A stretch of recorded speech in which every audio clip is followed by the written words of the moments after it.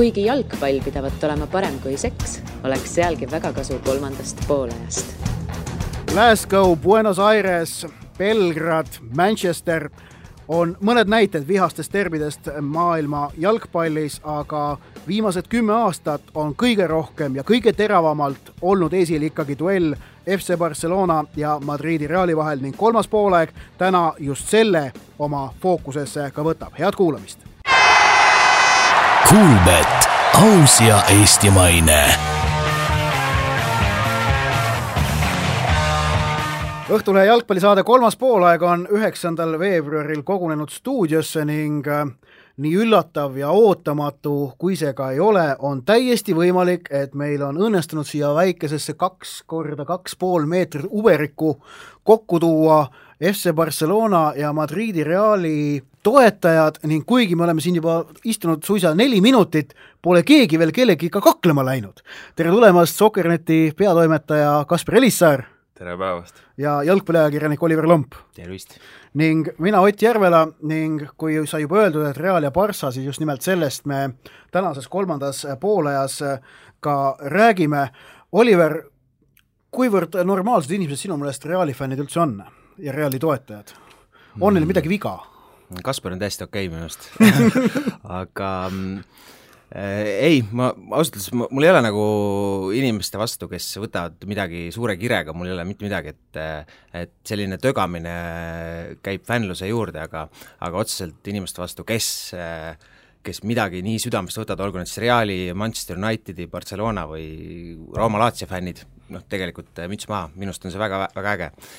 Aga samas on ka selline terve tögamine, ärapanemine on ka tervitatav.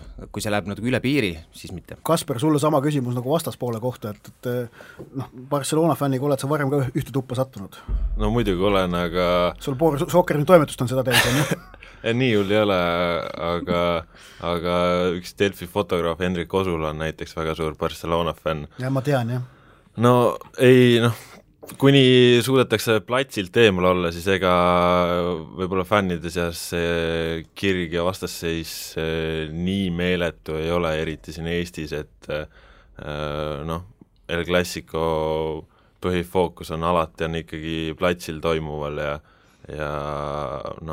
hispaanlased juba ise on ka küllaltki nagu sõbralik rahvas ja nad suudavad üksteisega toime tulla, et mis mul siis siin Eestis teise Barcelona fänniga toime pole tulla. Ja tundub, et selline piinlik vastasseis fännide vahel jääb ikkagi sellise anonüümse kommentaatori tasemele, kus siis pillutakse teinedes selliste hästi ebameeldivate väidetega. Ei ole ainult anonüümne, mul piisab jalgpallipunkris teha mõni nagu selline emmale kummale poole postitus, kohe hakkab tulema.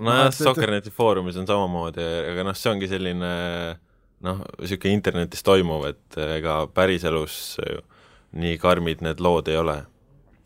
Kui me võtame seda, mis on Reali ja Barcelona roll Hispaanias ja ka Kataloonias, et olla siis Barcelona poolt võttes poliitiliselt korrektne, ehk et on nagu aru saada, miks inimesed hakkavad emba-kumba toetama, et seal see sportlik põhjus võib olla isegi üpris teisejärguline päris sageli, vaid see on enda identifitseerimise viis ja moodus ja seda näeb ka tegelikult mujal Euroopas, aga Hispaanias kindlasti nende kahe puhul ka.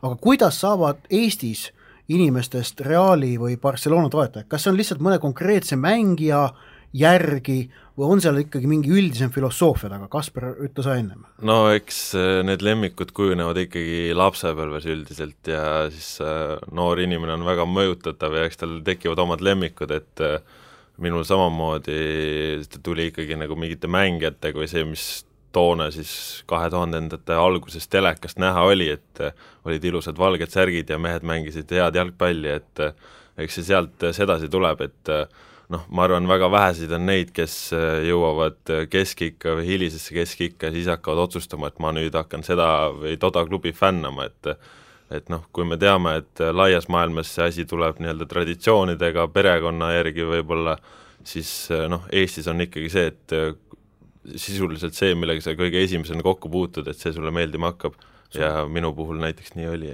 Sul olid siis Zidane, õige Ronaldo, äkki isegi Beckham natukene või ei? No Beckham hiljem ütleme Zidane on mul iidol, eluaegne lemmikmängija olnud, muidugi jalgpalli suurem huvi tuligi võib-olla esimese Ronaldoga, Raul Gonzalez, sellised Roberto Carlos, sellised kõvad mehed kõik, et eks sealt see tuli, Oliver, kuidas sul oli see Barcelonaga nõnda öelda ühte sulamine? Kuidas see välja nägi? Väga huvitav on see, et tegelikult mul nagu enne tekkis Reali selline vastaseks olemine, kui see, et mul Barcelona hakkas meeldima. Et see oli seotud, mulle hästi lihtne seotud sellega, et ma olen alati olnud väiksemate poolt jalgpallis ja üldse võib-olla elus. Ja Reali läks juba hästi siis, kui mina tunnilingest jalgpalli vaatasin, siis oligi seesama Zidani ja siis, kui nad Valenciaga olid seal meistrite liiga finaalis ja Leverkuseni vastu, et ma kuidagi, mul ei olnud mingisugust nagu vastikust, seda on vale öelda, aga kuidagi ma hoidsin nendele väikestele pöialt ja siis ikka see Real võttis oma ära ja et mul tekkis kuidagi see enne, et mulle Real kuidagi ebasümpaatseks muutus.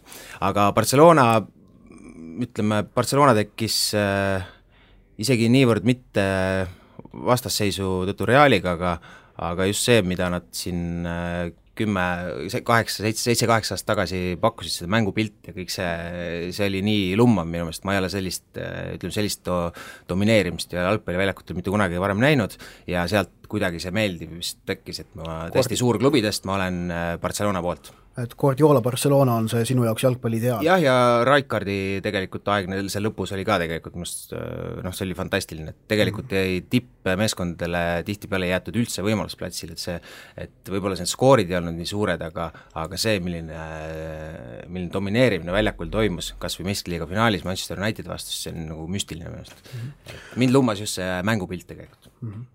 Aga kui vaadata neid kahte klubi, siis mõlemal on ju sellele sportlikule poolele lisanduvad sellised sotsiaalsed hoiakud ja sotsiaalsed kuuluvused ka, ehk et kui hakata nüüd võtma, et Barack Obama ja demokraadid USAs on kindlasti nagu Barca poole pealt ning näiteks John McCain, ma seda Donaldit ma ei hakka siia sisse tooma, tema nagu on midagi muud, on ju.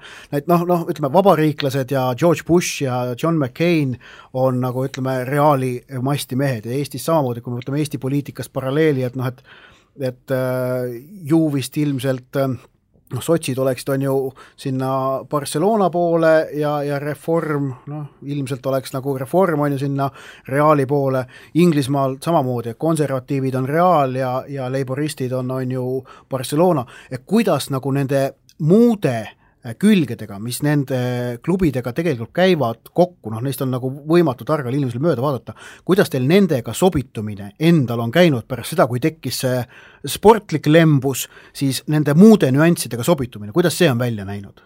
Kasper?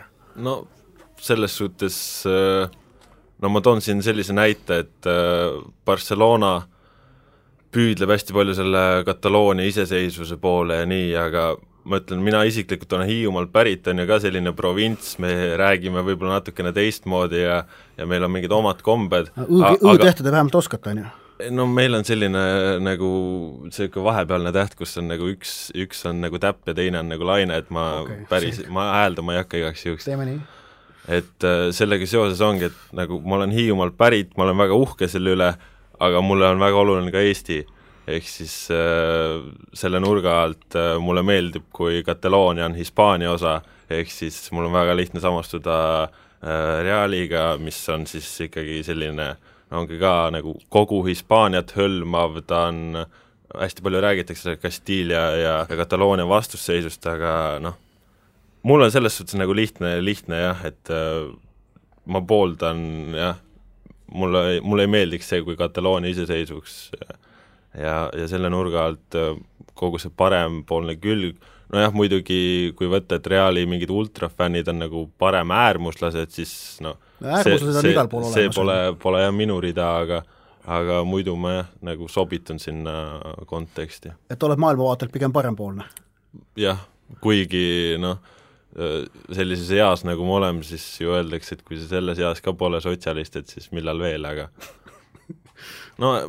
praegu ongi tänapäeva poliitiline maailm on võib-olla üldse nii segaseks ja ähmaseks muutunud, et meil ju ka siin Eestiski need, kes positsioneerivad ennast kuskile vasakule, et nad teevad ka päris parempoolseid asju ja et ühtegi täiesti mõistlikku erakonda pole võtta, on ju? jah, see läheb juba teisse teemasse, et ma arvan, et ka nagu Reali toetajate spekter on tegelikult natukene laiem. Et ta ei lähe ainult sinna ühte serva, muidugi on kuninglik klubi, elitaarne klubi, selline suursugune, et Madridis teine klubi, Atletic on ju puhtalt selline töölisklassi fenomen, et ega ma sobitan sinna klubisse küll. Oliver, kuidas sul Barcelona, kes ongi selline maailmavaatelt vähemalt nad deklareerivad, et nad on vasakpoolsed? Mul on sama, et kui ma peaks valimiskasti juurde praegu minema, siis ma ei valikski vist kedagi, sest et Eestis. Aga ei, ma mõistan seda, ma olen ise Barcelonas käinud 2 korda ja minu meelest nad ei ole sellega nagu üle piiri läinud, et see on ju normaalne, et neile meeldib oma, ja kusjuures FC Barcelonas on samamoodi, et selline fakt on olemas, et kõik FC Barcelona mängijad peavad õppima katalaani keelt. Kusjuures erand on tehtud Lionel Messile, et kes on ühe korra avalikkuses katalaani keelt rääkinud ja siis ta oli vist teadavalt ainukest korda purjus, kui nad võtsid meistriliiga ja ta selles ruuporis midagi ütles katalaani keeles, aga ei, ma mõistan seda, aga minu meelest nii palju, kui ma olen Barcelonas käinud ja kohalikega ka võib-olla vestelnud, muidugi seal peab alati hoidma sellist tasast joont, et see liiga sügavuti sellistesse vestlustesse ei lähe, aga minust nad ei pinguta sellega üle, aga ma mõistan seda, et nad tahavad oma identiteeti hoida, see on ju väga okei. Kas see Barcelona deklareerib, et rohkem kui lihtsalt klubi, meeske und klub, kas see peab praegu sinu mõelest Oliver veel paika, kui sa nüüd vaatad seda olukorda, proovid vaadata kõrvalt ja mitte Barcelona toetajana. Ehk et olukorras, kus Barcelona on samasugune globaalne bränd nagu Man United, Bayern, Chelsea või Real ja kus nende särgil on Qatar Airways, Qatar Foundation, vabandust.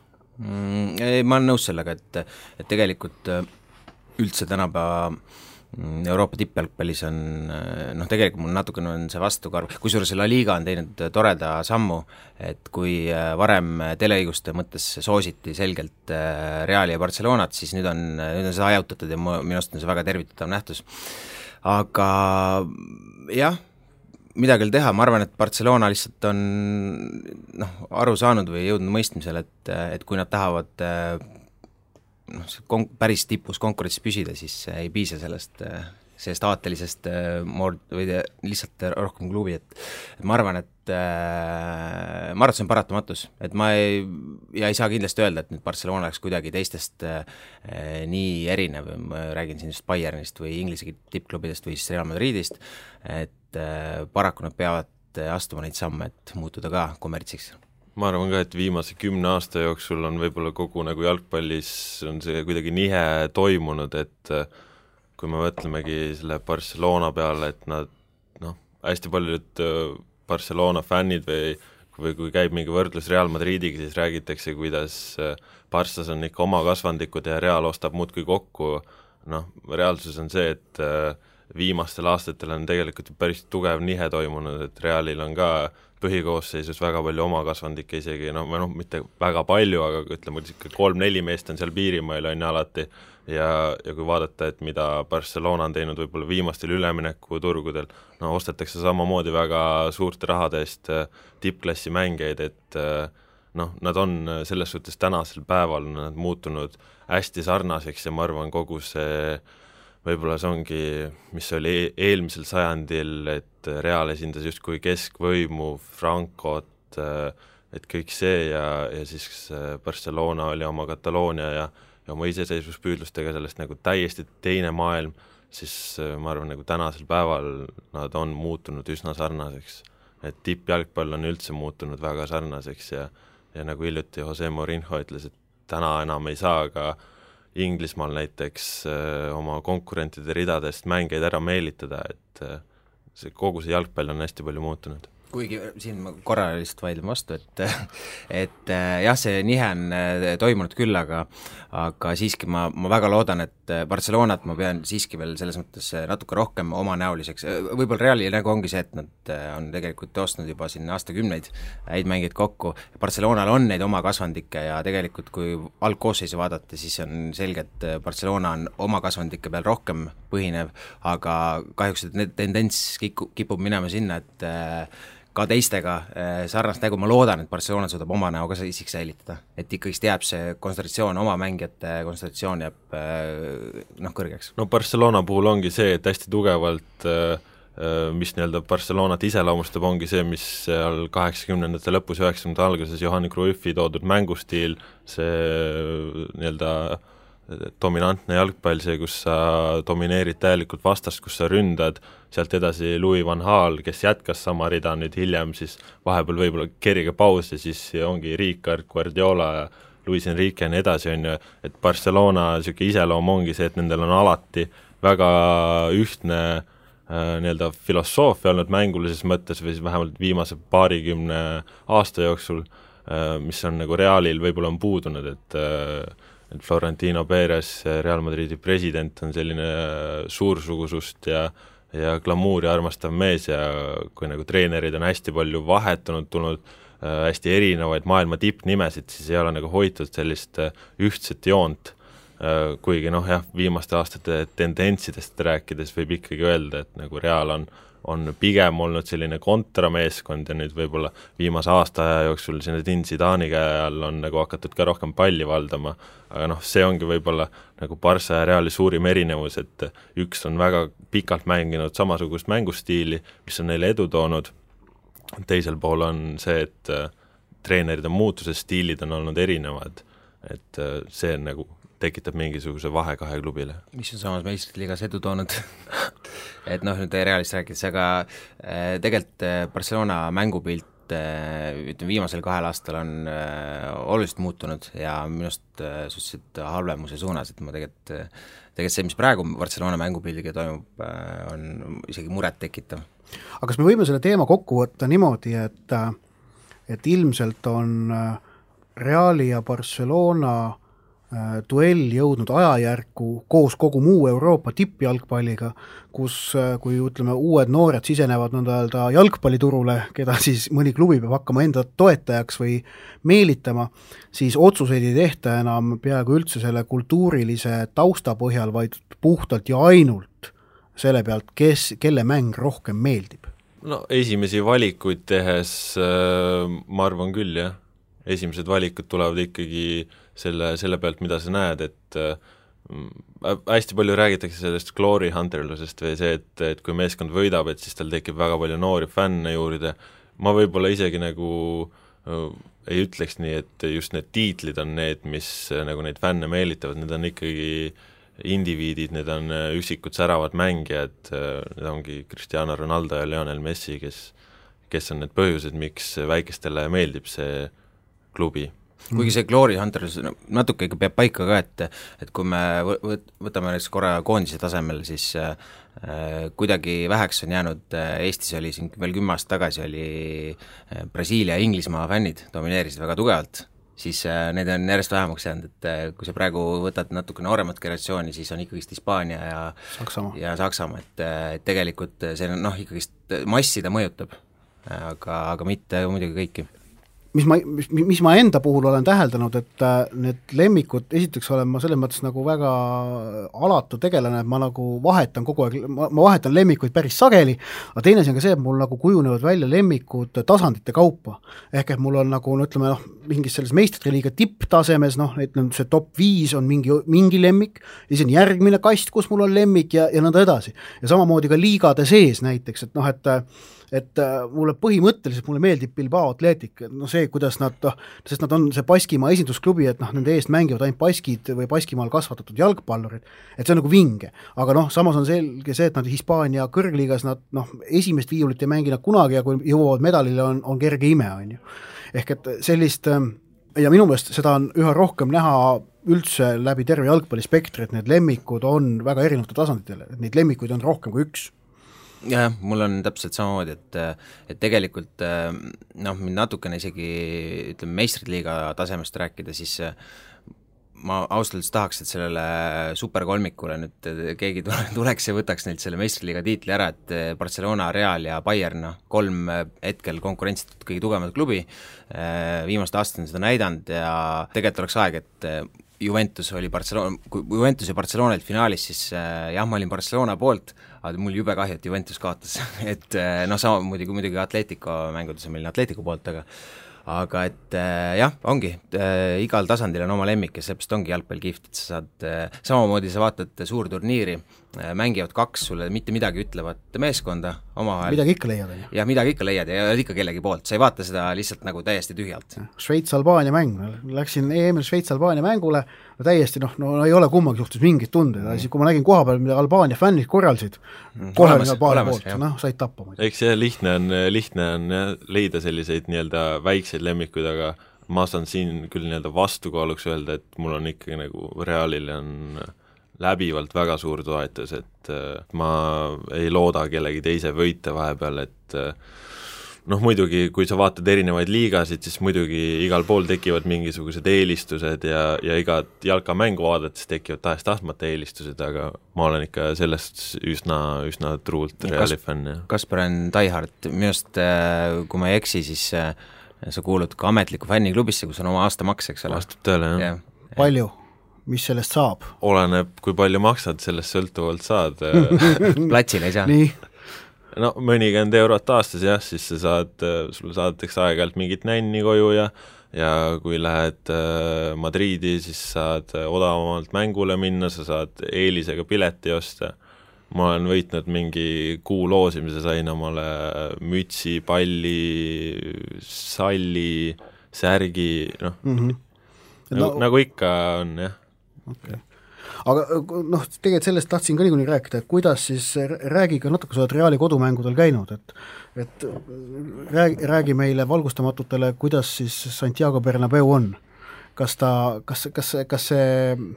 on nagu, näiteks Müncheni Bayerni kodumängude mure on see, et see on küll väga uhke staadion, igatepidi viimase peal, aga see atmosfäär seal sees on selline suhteliselt lahja, sellepärast et seda Müncheni Bayernit käivad vaatamas piisavalt jõukad inimesed, kes tulevad sinna meeldivat õhtut veetma, mitte tingimata kirglikult jalgpallile kaasa elama.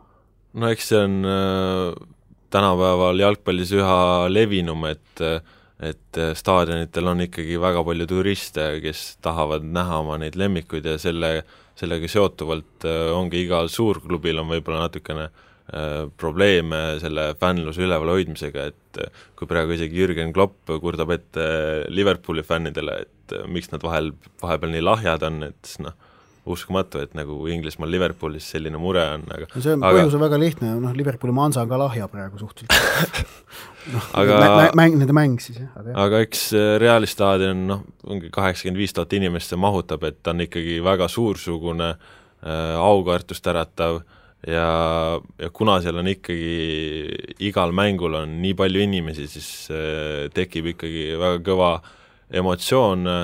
Ultrafännide punt, mis on Santiago Bernabeul, on küllaltki väike, aga nad on seest kogu aeg väga häälekad ja samas on selline, ütleme, et korraga on ühel mängul sama klubi poolt nagu väga erinevad leerid, et ühed ongi need ultrafännid, kes on siis väga radikaalsed ja teisest küljest on siis nii-öelda leebemaid soosjasid ehk klubi liikmeid, kes loodavad edule ja siis tekibki selline vastuolu, näiteks, et kui ma käisin 2015 Valencia ja Reali mäng oli Santiago Bernabeul, Iker Casillas oli väravas, siis oli too aeg, kus ta oli nagu teatud konflikti sattunud klubi osapooltega ja siis oligi nagu mustfänne vilistasid ta peale ja mind täiesti nii närvi, sest ma ei saa aru, kuidas sa saad oma klubi legendi peale vilistada, et mis toimub ja siis tekibki, et staadionil on ikkagi nagu elu käib ja neid sihvkakoori ikka lendab seal.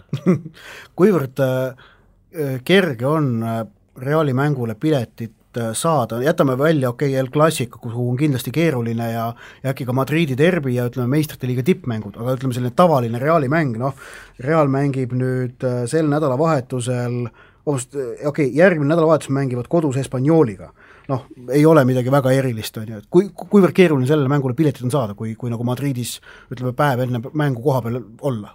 No sellise stsenaariumi kohal on pigem ikkagi keeruline, et mis nagu võib-olla Reali mängude puhul ongi kõige keerulisem, ongi piletite saamine, et staadion on suur, aga suht tihti on ikkagi valdavalt väga palju piletid ära müüdud ja need piletid, mis siis nii-öelda jäävad alles, need on lihtsalt niivõrd kallid, et sa ei raatsi neid osta. Aga noh, selles suhtes on Real loonud nagu hea süsteemi, et see müük käib nagu mitmes järgus. Ma võin öelda, et näiteks täna veel ei ole neid Espanyoli mängu piletid ei ole müügis, kõigepealt teevad oma valiku siis hooajapileti omanikud, kes siis kinnitavad ära, et kas nad tulevad mängul või nad vabastavad koha. Kui nad vabastavad koha, siis 2 päeva hiljem saavad, Real vaata koosneb klubi liikmed ehk siis nagu fännid ongi nagu klubi omanikud, on ju, soosjad. Ehk siis saavad need klubi liikmed valida omale pileti, siis 2 päeva hiljem saavad rahvusvahelised Reali fännid valida omal pileti nagu mina ja siis sellest veel mingid mõned päevad hiljem saab siis nii-öelda tavaline publik lõpuks selle ülejäägi, kui on midagi üle jäänud. Aga ma võin öelda, et kas või ongi sel samal Valencia mängule pileti ostmine selline, noh, ma jälgisin kellaaega ja päeva, mis hetkel minu jaoks on võimalik piletid osta ja see oli ikkagi loetud minutite küsimus, kuidas need nii-öelda odavamad piletid lähevad, et noh, Reali piletihinnad on ikkagi küllaltki suured ja inimesed tahavad võimalikult kiiresti need odavad piletid kätte saada, et selline päev enne sa oled staadioni juures, noh jah, võib olla vähemalt no rohkem kindlasti ma arvan, et sul võib olla nagu jah, mingid variandid võivad olla, et mingi 10 000 kohta on staadionil vaba, aga piletid ongi jah lihtsalt 150 eurot võib-olla tolleks hetkeks, et muidugi nagu Realil on piletite puhul on ka nagu hinnasüsteem on väga kõikuv, et mingid karikamängud madalamate liigade klubide või lihtsalt karikamängud on alati odavamad, meistrite liiga on alati kallimad, tavalised liigamängud, noh, võib-olla hinnad algavad seal 40 euro juurest, kui sa oled klubi liige, kui sa ei ole klubi liige, siis sinu jaoks sa oled tavaline fänn, pileti hinnad algavad 60 eurost ja need lähevad siis seal 150-200 eurot, meistrite liiga mängude puhul üle 200 euro, et noh, miks see sõltub, palju sul raha on ja kui sul on palju raha, siis sa tõenäoliselt oledki lihtsalt turist, kes on seal staadionil. Oliver, ma tean, et sina FC Barcelonat sa koha peal vaatamas ei ole käinud, aga seest oled sa käinud vaatamas muid Hispaania liiga mänge. Ennem kui meetrisse läksime, sa väga värvikalt kirjeldasid neid, räägi nüüd kuulajatele ka see jutt ära, et sina, kes sa oled noh, me oleme sinuga ka näiteks internetiveergudel päris tihedaid sõnaduelle pidanud teemal, et Hispaania liiga versus Inglismaa liiga ja noh, mina seal kaitsen oma seisukohta, et kuna Inglismaa liiga minu hinnangul on ühtlasem, siis on ta sellepärast ka tugevam. Okei, see selleks, aga et sa läksid Hispaania liigat vaatama suurte ootustega ja need... Jaa, need olid, ma alustan otsast peale, ma käisin puhkusel. Kanaari saartel. Oi. ja koos oma naisega siis ma ütlesin oi. Kinnitasin enne reisi, et usu mind, et su kõige kihvtim kogemus tuleb siis, kui me lähme jalgat vaatama. La Liga mäng oli Las Palmas ja Bilbao Athletic, sinu Ott lemmik. Ja läksime sinna, pilet oli väga lihtne saada, ma uurisin, et alguses mõtlesin, et ma ostan netist ette ära, et noh, oleks asi kindel, vajadust polnud, läksin lihtsalt väravasse tund aega enne mängu, ostsin 30 eurot pilet, läksin staadionile. Staadion mahutab natukene alla 40 000 inimese, kohal oli umbes 20 000, neist 19 550 olid lihtsalt sellised plaksutajad, kes tulid siis ka õhtut veetma. Ja siis olid külalisfännid, keda oli alla 100 kindlasti, tugevalt alla 100 ja siis olid need kohalikud fännid, Las Palmase fännid, keda oli siis, kes kusjuures ei olnud ühes kohas staadionil, vaid nad olid kuidagi hajutatud niimoodi, et sul olid mingisugused 20 pealised grupid, kes siis tugevalt terve mängu elasid kaasa ja siis ta nii oligi, et kuidagi väga suur pettumus oli ja eriti arvestades seda, et Las Palmasel läheb tegelikult liigas päris hästi nende kohta ja neil on ka sellised võib-olla Kevin Prince Boateng on neil sellel hooajal ja et justkui on põhjust, miks staadionile tulla, aga see emotsioon, mis me seal kätte saime, see päädis põhimõtteliselt 2 löödud väravaga, kus siis tõesti terve staadion rõkkas, aga seda sa näed igal pool, kui värav lüüakse. Et oli jah pettumus. Aga kas me kas selle pealt võib järeldada, et selle terviktoote mõttes on La Liigal Premier League'ini ikkagi väga pikk maa minna? Kõvasti, sest et paraku ma isegi, võib-olla on asi ka selles, et võib-olla selle Las Palmase klubi identiteet ei ole nii tugev, et tegemist on siiski Kuurat saarega ka Gran Canaria puhul, et võib-olla seal oli selliseid minusuguseid väga palju. Kuigi mul pigem jäi mulje, et seal nagu sellist klassikalisi vöökotiga turiste nagu väga ei olnud, et ei tea, aga igal juhul selle mängu põhjal on ikka kõvasti edasi minna. Ja Itaalia liiga, mis on kaotanud ka päris oluliselt siin publikus, Itaalia liigast sain emotsiooni palju tugevama. No ma võin öelda, et ma olen Hispaanias käinud ka Segunda B mängul, siis Real Madridi noorteakadeemia mängis Guadalajaraga äkki, siis oli staadion oli välja müüdud, staadioni aia taga oli veel mingid norrakad, kes tahtsid Martin Ödegaardi näha ja küsisid mu käest, ega mul piletit ei ole üle, ma ütlesin, mul ei olnud piletit üle, et oli nagu vastupidi, oligi seal olid siis ikkagi noorte mängudel ikkagi domineerisid puhtalt hispaanlased ja oli nagu väga äge kogemus, et ma arvan, see sõltub ka hästi palju klubist, hästi palju sellest identiteedist, mis seal taga on, et mina sain jah, Reali nii-öelda teise võistkonna mängul vaadates ka nagu väga mõnusa kogemuse. No Hispaanias soovitatakse, kui kõige tugevamat elamust tahad, siis Sevilla kodumänge minna vaatama, et see pidi olema Euroopa La Bombonera, et seal on see fännide, sellise kaasaelavate fännide hulk on kõige suurem ja siin mahub ka ikka päris kord. Sevillas on jah nagu väga ekstreemne see asi, kuigi ma ei ole ise käinud ja sama peaks ka olema ikkagi Oti lemmikus Athletic Bilbaos. Et need pidi olema kõige tugevamad emotsioonid San Mamesi staadionist, et oli ta vana, nüüd on uus, et ta mõlemad kiidetakse, jah. Ja San Mames ehk siis Bilbaos on just see linn, mille Hispaania andis üles 2020 EM-finaalturniiriks, ehk et see, mis mängitakse 13 riigis, siis Hispaanias peetavad mängud ei ole mitte Santiago Bernabeul või Nou Campil, vaid hoopis San Mamesel Bilbaos. See on selline huvitav nüanss. Igal juhul, kuna mul oli see pettumus, siis ma kindlasti nüüd juba sihilikult annan La Ligale veel kõvasti võimalusi, et ma tahan näha, et kuidas see olukord mujal on, et mul on nüüd kindel plaan käia siin päris palju Sevillas kindlasti ja veel mitmes kohas, et ma tahan käia ja vaadata koha peal, mis toimub. Tähelepanu, valmis olla Coolbet spordinurk.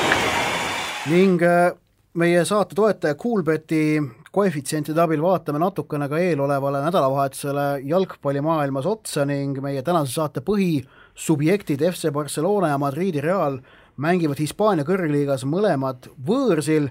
FC Barcelona saab harjutada Hispaania karikafinaaliks, sellepärast et Deportivo Alavesiga, kellega nad siis 27. mail Hispaania karikafinaalis mängitakse sel laupäeval meistrivõistluste raames ning Coolbeti koefitsienti vaadates siis Barcelona vähemalt 2-väravaline võit ehk et siis handicapiga 1-0 Alavesi kasuks pakutakse 1,97.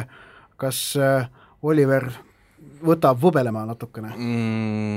Aga võtabki, sest et suhteliselt nagu magus oleks sisuliselt kahekordistama ka raha, aga arvestades Barcelona viimaste mängude mängupilti, siis ma arvan, et see on niisugune 1-väravaline võit tuleb sealt. Või siis hoopis viik, mis on 5,35.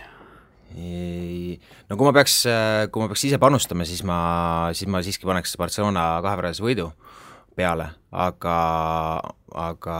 jah, ma pigem kaldun arvama, et see tuleb väga raske võit Barcelonale ja viik ei ole üldse välistatud. Lugejatel võib ju anda väikeste kodus ülesanne ka, et võtke Deportivo Alavesi tulemused see hooaeg lahti ja vaadake, kellega nad viigid teinud ja keda nad suutnud alistada, et nad on punkte noppinud nii Realilt, Atleticolt kui Barcelonalt juba selle hooaja jooksul, et see viigipanus tundub siin küll, tasuks riskida nii. Ja nagu sa mainisid, pääsesid nad just eile ju Copa del Rey finaali ka Barcelona vastu, nii et see on väga hea tooaega tegemas. Real ise mängib võõrsil Osasunaga ja ütleme, kui Alavesil on rääkida ka millestki toredast, siis Osasuna, mis neil on suhteliselt nagu naaberlinnakene seal, siis nende puhul eriti mitte midagi nagu positiivset ei ole, aga siin ka peab vaatama, et Reali niisama võidu koefitsient võõrsil on 1,3, mille kohta mina ise ütlen, et nii väikseste asjadega ei tasu jantida, see ei tasu vaeva ära, okei, ma olen natukene kärsitu inimene ka muidugi, aga Reali vähemalt 3-väravaline võit 2,5 on natukene liiga metsik, Kasper, või? 3 väravat tundub natukene liiga palju jah, kuigi praegu on Real sellises huvitavas situatsioonis, et kui jaanuar algas väga tihedalt, siis nüüd, kuna eelmisel nädalavahetusel jäi mäng ära, siis enne seda Osasuna mängu on tervelt 13 päeva vist puhkust olnud, et sellist asja ei ole olnud ja nüüd kohe tuleb ülitihe graafik peale, kus on iga nädal 2 mängu. Aga no, ma ei tea, Real... Purakas on sees, kui suusatajate keelt kasutada? No võib-olla on purakas, sellepärast et praegu räägitakse, et ka mehed hakkavad terveks saama, et ainult Gareth Bale on veel selline nii ja naa, et mine sa tea, võib-olla Ronaldole iseenesest meeldib Osasuna vastu lüüa ka 3 väravat. 2,5 ei ole seda väärt, ma arvan, 2,5 koefitsient. Jah, võib-olla ei ole. Aga äkki, viik olgu öeldud 6,0, Osasuna võit 10,25. See on avantüür. Täielik avantüür, jah. Ma arvan küll, jah. Õnneks on salvestatud. Loodame, see on parastada. Okay. Ja, aga võtame ühe mängu korraks arutelu alla ka, mis meid nagu Eesti jalgpallisõpru huvitab, sellepärast et kui nüüd vastavad tõele teated, mis tulevad Liverpoolis, siis võib isegi oodata seda, et Ragnar Klavan on laupäeval taas väljakul, sest Dejan Lovren paistab, et vigastatud, mis ilmselt tähendab, et Liverpooli keskkaitsepaar mängus Tottenhami vastu on Klavan ja Joel Matip, mängib siis Liverpool kodus Tottenhamiga ja mina ütlen küll, et siin, kui Liverpooli võidu koefitsiendiks kodus pakutakse 2,34, sinna tuleks kohe raha peale panna, sest suurtega mängib Liverpool väga kenasti, aga siis, kui tuleb mingi tagumise otsasait, siis läheb kõik pekki, ehk et Klavan paneb Keini tasku ja Liverpool võidab. Samas ka nagu hooajale tagasi vaadates on ju ka viik väga loogiline tulemus, et siin Chelsea'ga hiljuti tehti ka viik, et muidugi Liverpooli kaotuse peale jälle mõtet panna, see on täiesti selge, aga ma arvan, et viik on ka nagu päris tõenäoline, kuigi me kõik hinges loodame, et sealt tuleks võita. Ma arvan, et ma ise panekski Liverpooli peale, sellepärast, et mul on nüüd neid nii palju juba raputatud ja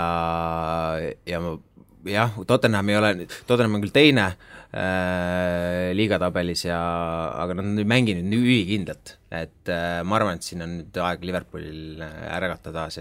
Mis see viigi koefitsient on? Viik on 3,44 ja Tottenhami võit on 3,54.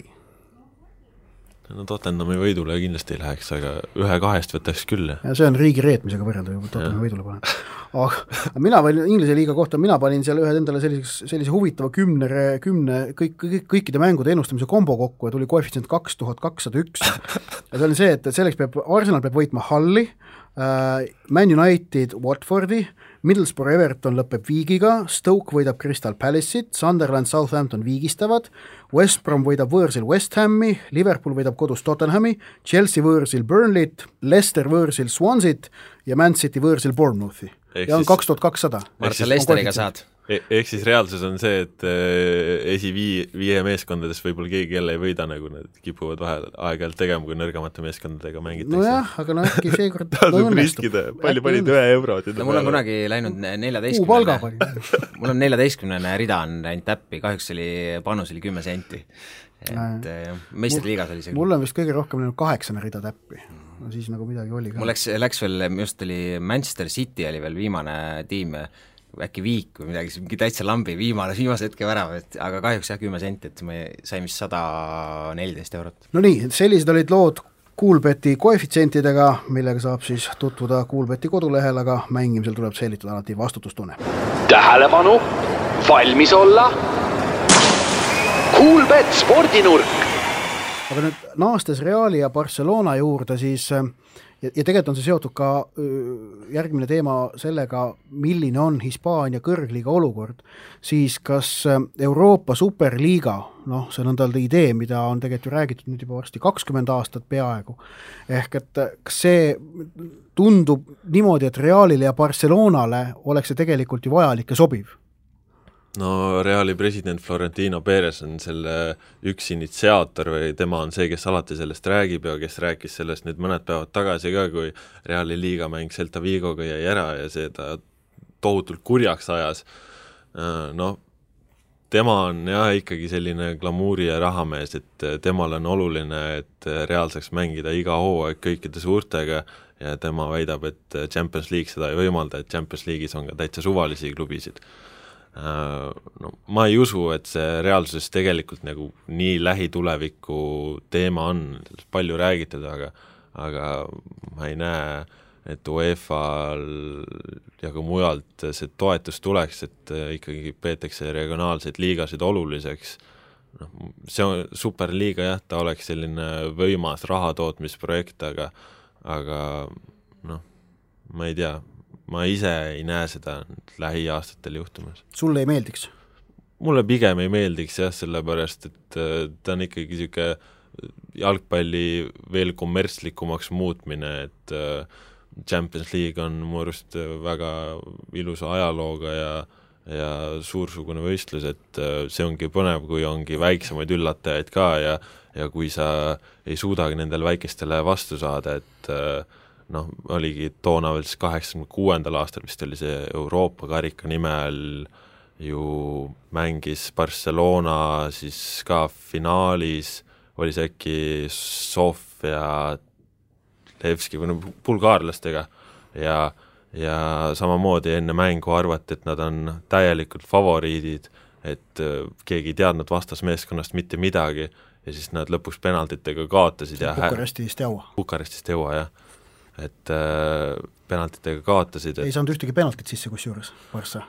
Et see nagu näitab, et tegelikult on alati selliseid väikseid tiime, kes suudavad üllatada ja ma arvan, et see ongi nagu jalgpallivõlu ka, et see superliiga, ma arvan, inimesed väsiksid ära võib-olla nendest pidevatest duellidest. Porto Monaco finaalis pole ka nii palju möödas, et ma arvan ka, et see, ma ei toeta üldse seda, kui teda teha mingis väga läbimõeldud vormis a la klubide MM-i stiilis, et seal on siis need superpowerid omavahel kohtuvad. See, millest räägiti mõni aeg tagasi, et teha iga 4 aasta tagant klubide MM-i juunikuus pärast tavalist hooaja lõppu, see tundub päris hea mõte. Ja, võt, ja siis koondamegi kõik need kõige kõvemad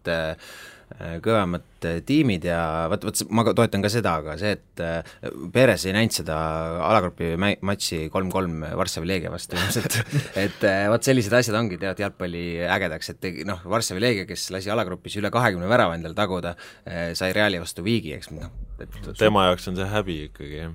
Superliiga idee muidugi suurim minu meelest kitsaskoht on see, et isegi Superliigas peab keegi kaotama.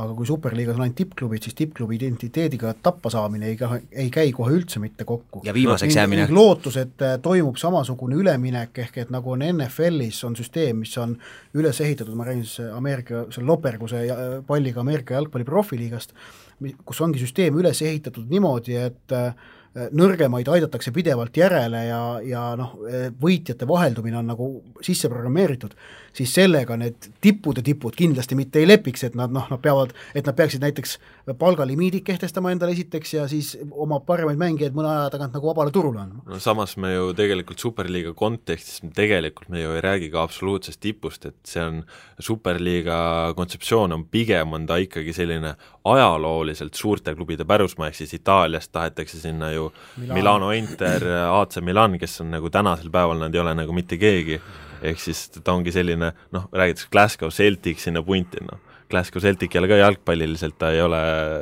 absoluutselt nagu tipp. Sinna kutsume, et seal on nii palju küsimusi, et ma usun ka, et see lähima 10 aasta jooksul ei saa toimu. Võib-olla mingis muus vormis.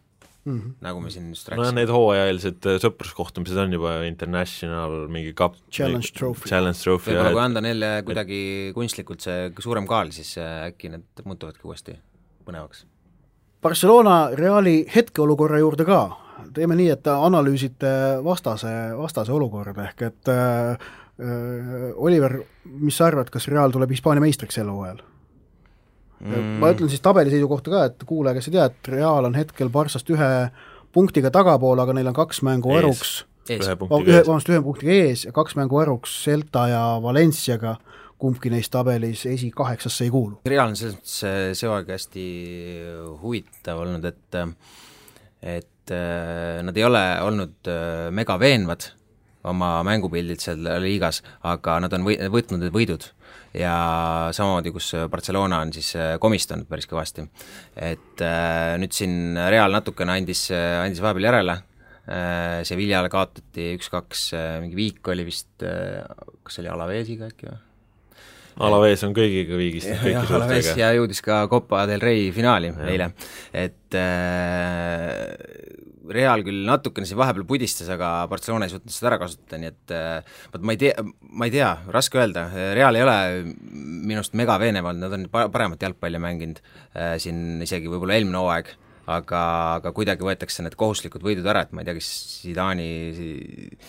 Zidani taktika ongi see, et noh, me ei pea ju võitma 6-1 kedagi, aga teeme selle 2-1 või 1-0 ära ja sobib, et ma ei tea, igal juhul kindel on see, et tegelikult võiks võita siis Sevilla tegelikult selle mina olen ka niikuinii Sevilla poolt, see on nagu aga nemad ka puterdavad, nii et ma ei tea, minust on seda väga raske öelda, sest et Real on näidanud, et nad on puterdamisvõimelised, aga ma ei tea, hästi raske öelda, ma isegi siin ei tahaks ennustada mitte.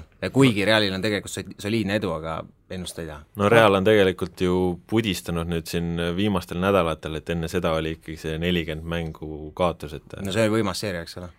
Aga ja mis on veel, järgmisel nädalal on Meistrite Liiga, kas Real mängib ka juba järgmisel nädalal? Jaa, mõlemad mängivad järgmine nädal. Et kindlasti saab äge olema loomulikult Real on suur favoriit mängus Napoli vastu, aga ma arvan, et seda mängu tasub kõigil vaadata, sest et ma arvan, et seal tuleb väga palju väravaid. Me näeme nii mõlemast otsast, et Napoli vist ma arvan, et nad isegi treeni kaitsed treeningutes, sellepärast et see on täitsa müstika, kuidas nad mängivad nagu täiesti padu ründemängu ja Reali rünnet me teeme kõik, et ma arvan, et seal tuleb väga huvitavad mängud tulevad ja kusjuures ma isegi ütleks, et ma nüüd ei ole 100% kindel, et Real selle kindlasti ära võtab. Okay. Kasper, sinu hinnang Barcelona senisele hooajale ja hetkeolukorrale, kas sa Reali toetajana näed neis reaalset ohtu? No nagu Oliver ütles, et Barcelona on see hooaeg väga palju puterdanud ja see ongi küllaltki nagu üllatav olnud, et ei ole suudetud hoida oma seda veenvat ja kindlat mängu, mis neil on alati nagu väga omapärane. Ma ei tea, ma ütlen nii, et Real pole 4 hooaega liigat võitnud ja praegu on selleks nagu fantastiline võimalus, et kui sul on valida, kas 12. meistrite liiga või Hispaania meistrite tiitel? Praegu võtaks liiga, sest on ikka suur paus tekkinud, et seda on kindlasti vaja, seda on nagu klubile vaja, kui me nagu Reali probleemidest räägime, siis probleemid on olnud sel aastal, kus on siis vahepeal nüüd lõpuks kaotatud, probleemid on tulnud ju vigastustega, et Zidane on proovinud seal kaitses ikka isegi keskpoolkaitseid, et see vigastuste kriis on Realis olnud sel aastal ikka täiesti meeletu, sisuliselt on vist üksikud mängijad, kes ei ole sel hooajal vigastatud olnud, ehk siis kui peetud on praegu, Real on mänginud 21 mängu, siis kõige rohkem mänginud mehel on 15 mängu kirjas, ehk siis sisuliselt kõik on olnud vigastatud. Mis samas nagu Reali nagu selliste edu poolt näitab, on see, et kõik väljaku mängijad peale Fabio Contra on selle hooajal värava löönud. Ehk siis neid väravaid võib tulla nagu nii uksest kui aknast, et nagu Oliver ka rääkis, siis need mängu lõpud on enda kasuks pööratud, et Sergio Ramos on väga palju tassinud, et see aasta natukene on võib-olla raske. Muidugi kõik arvad, et ma räägin ainult nagu enda klubi kasuks ja nii, aga nagu ma näen küll, et see aasta on nagu sinna Zidanil on väga hea võimalus see liiga ära võita, et tuli ta ju eelmise hooajal poole pealt ja ütleme, et kui me võtame seda sinna Zidani esimesed 38 mängu, mis ta mängis, ehk siis liiga hooaja pikkus, siis ta oleks igal juhul olnud Realiga meister, et ta on ikkagi fantastilist tööd teinud ja ma usun, et Real võidab küll. Siin, kusjuures see vigastuste Laine, mis sa rääkisid, aga see tegelikult jällegi tõestab ka ühte, Reali suurt plussi Barcelona ees on märksa pikem pink, et teil on Iscod ja James Rodriguez'ed on pingilt tulemas neid vigastatud mehi asendama, et Barcelona seda ei ole ja midagi ei teha, aga Barcelona pinki ei vea üldse välja ja Barcelona, ütleme selline tiim on märksa vähem ühtlasem, sest et kaitse ja poolkaitse võrreldes Realiga lihtsalt ei kannata kriitikat tegelikult, et Barcelona on kindlasti palju kehvema ühtlase tasemega kui Real ja pingilt ei ole ka nagu justkui kedagi tuua. Võib-olla see ongi see aasta ongi nagu Barca probleem olnud, et ründe trio on nagu ülivõimas, täielik, teistest nagu peajaga üle, ei tule toetust. aga alt poolt on jah, et kui tekivad mingid vigastused, siis läheb päris kui Iniesta on vigane, siis peab poolkaitses mängima Messi tegelikult, kui kes on justkui asetused antud paremale äärele, aga tegelikult ta toob palju üle.